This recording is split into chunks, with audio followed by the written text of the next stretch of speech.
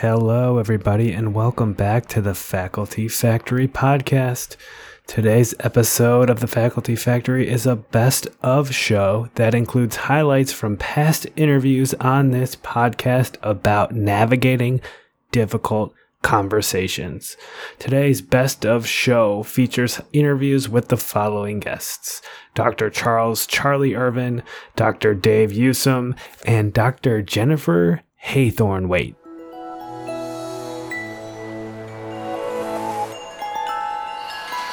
So the first tip that I got is from the HR folks was suspend judgment and assume good intent.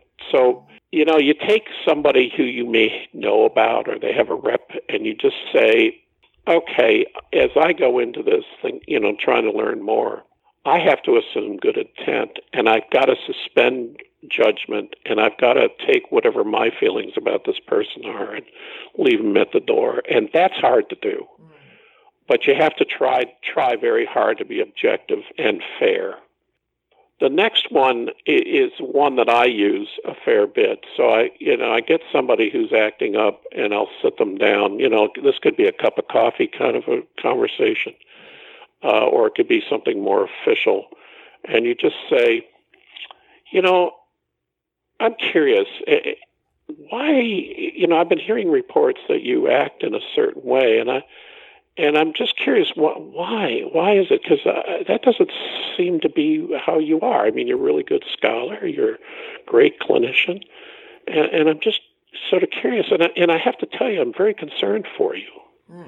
So you approach things with curiosity and concern, rather than start yelling at the person or, leaning into them.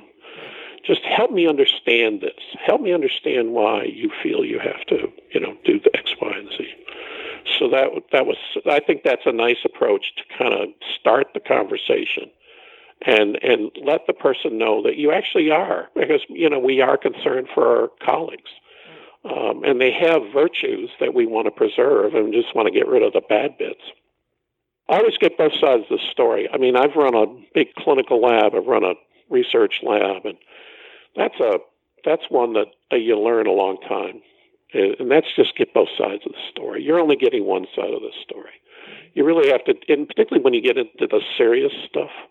Of course, when you get into serious stuff, you really want to handle that, and that really gets into one of my other ones, and that is consult and inform HR and general counsel early regarding questionable situations. So, we all know, we've all had enough training as faculty affairs people.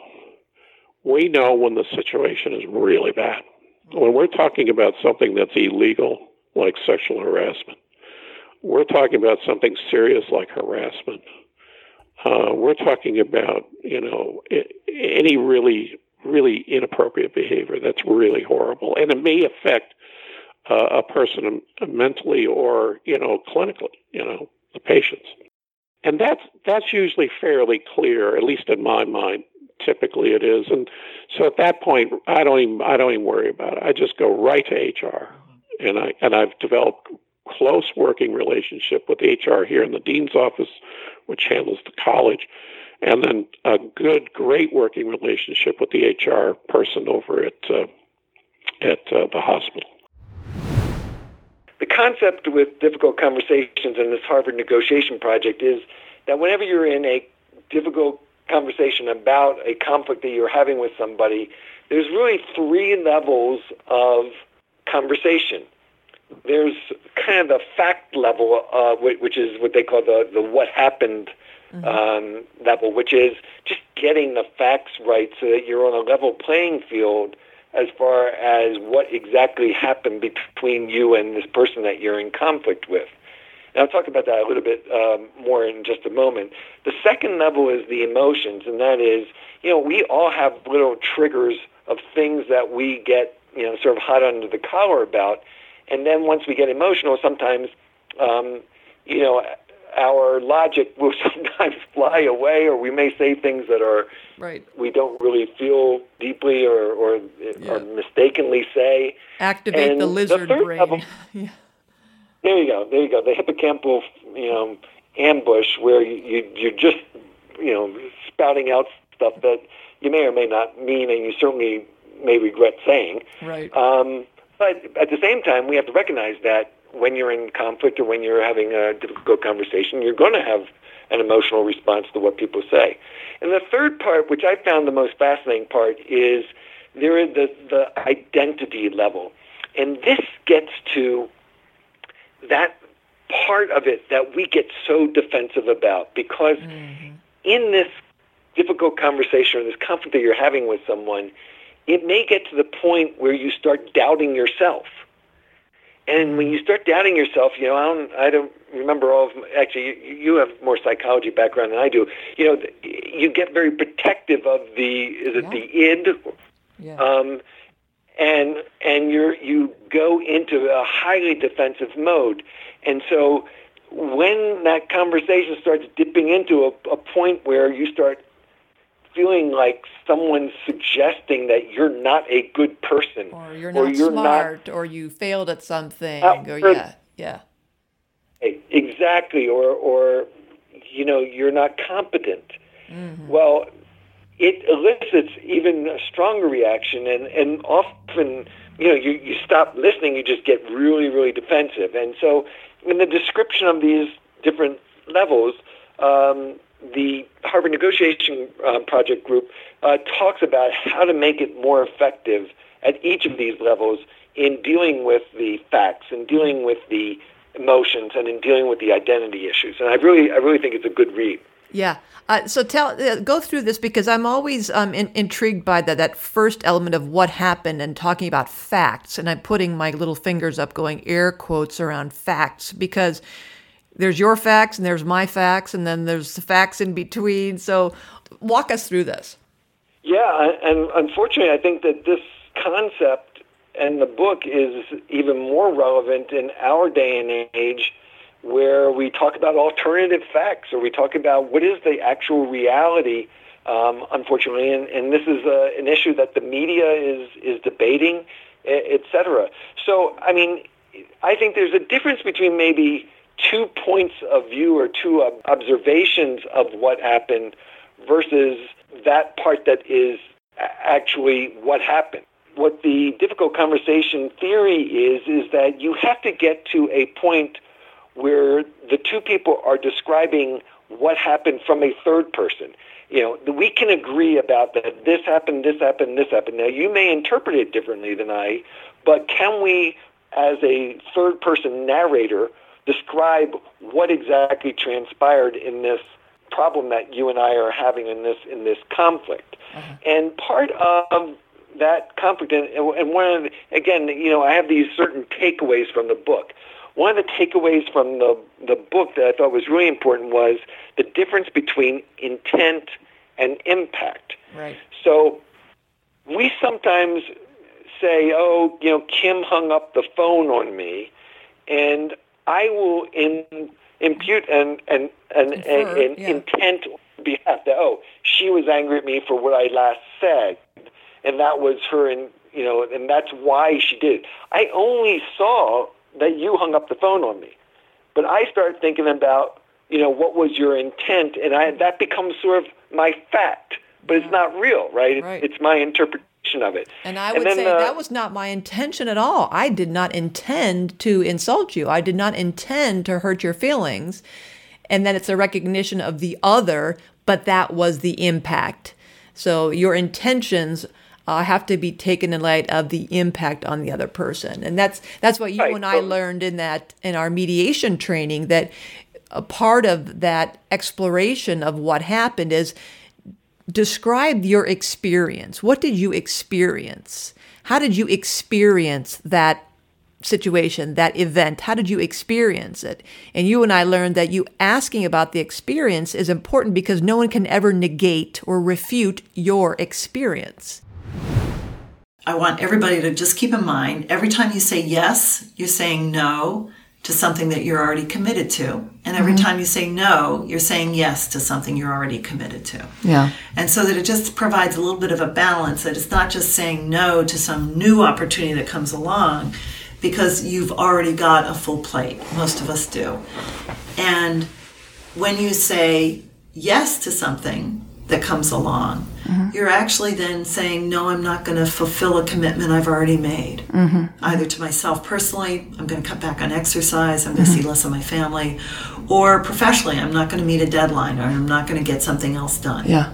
But what about that, situation where as new faculty members, especially, you're afraid of turning down potential opportunities, and you certainly don't want to be the person who always says no.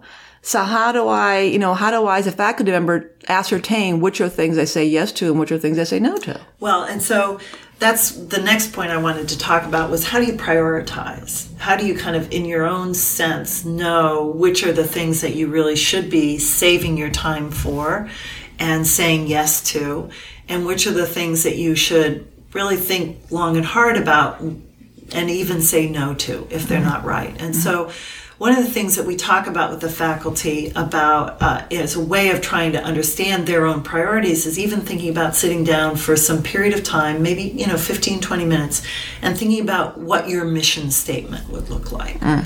And there are worksheets on the web that you can find that'll help you kind of just think about what is your work about? What is the priority for how you want to have your career unfold? And it doesn't have to be for the rest of your life. It can be for the next couple of years. What are the things that are important to you? And in most mission statements, there's also kind of a focus on what are your values. And values are very important in how we think about what's important to us with our work and our mission.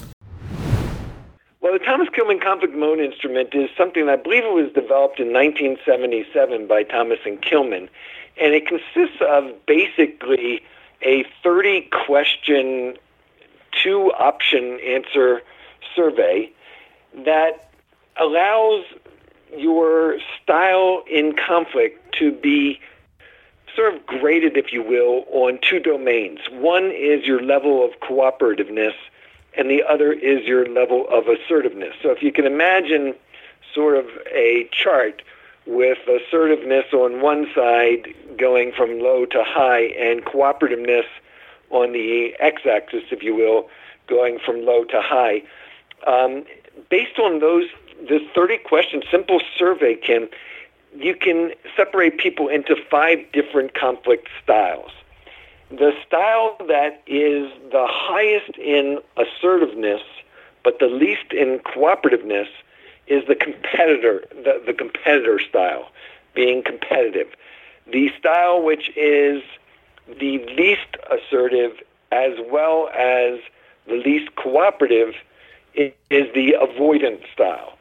The style which has the highest level of cooperation as well as high assertiveness is the collaboration style.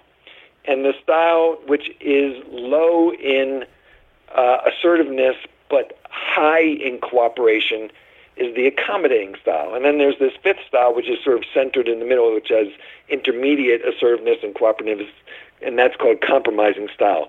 So based on this 30-question test, you get scored for how competitive you are, how collaborative you are, how accommodative you are, how avoidant you are, and and how much you compromise.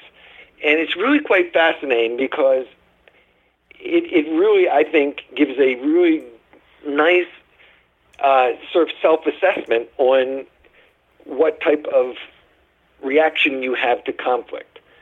I remember studying it when you and I did that mediation training, and I love the way I think about it are the animals that are associated with each of those styles. So the avoider is the turtle, the competition and competitor is the shark, the accommodator is the teddy bear, and I think the owl was the collaborator. And I can't remember the animal for the compromise. As you talk, I might remember it, or I'll try to dig around on my emails here to find it. That's actually quite good. That's quite good because it does give you a little bit of a vivid graphic for the different styles. Yeah. Yes. So, people quite often ask, well, what style should I be? What do I aspire to? And this is sort of, almost like the Myers-Briggs, where we say, you shouldn't try to be an introvert or extrovert or a thinker or a feeler. It is what you are, but you should be able to move in different settings to different Myers-Briggs style and or to different Thomas Kilmann conflict mode styles. So, for example, in those issues that are really highly important to you, let's use the term mission-centric or value-centric, you're more likely to fight hard for them and therefore be more assertive. Now, you may be cooperating and assertive, in which case you're in the collaborative group, or you may be just very strong and not listening to other people and not cooperating, in which case you're in the competitive group. But those are the things that are really important to you. Sometimes there are conflicts.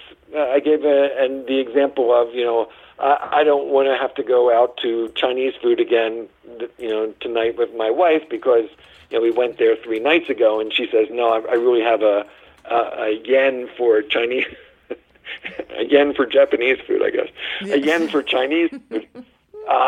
So then I might go into my accommodative mode. I mean, it's not really that important to me. I'm really into cooperation with my wife. It's an important relationship.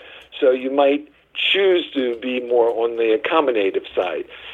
Quite often in business dealings, in the end, a lot of the decision-making gets done by simply compromising. So, you make a bid on at the shopping bazaar, for buying it for $1, the shopkeeper says, no, this is my best work, and I want $3 for it, and you come to a compromise. Let's just split the difference, and we'll go to $2, and people may be happy with that.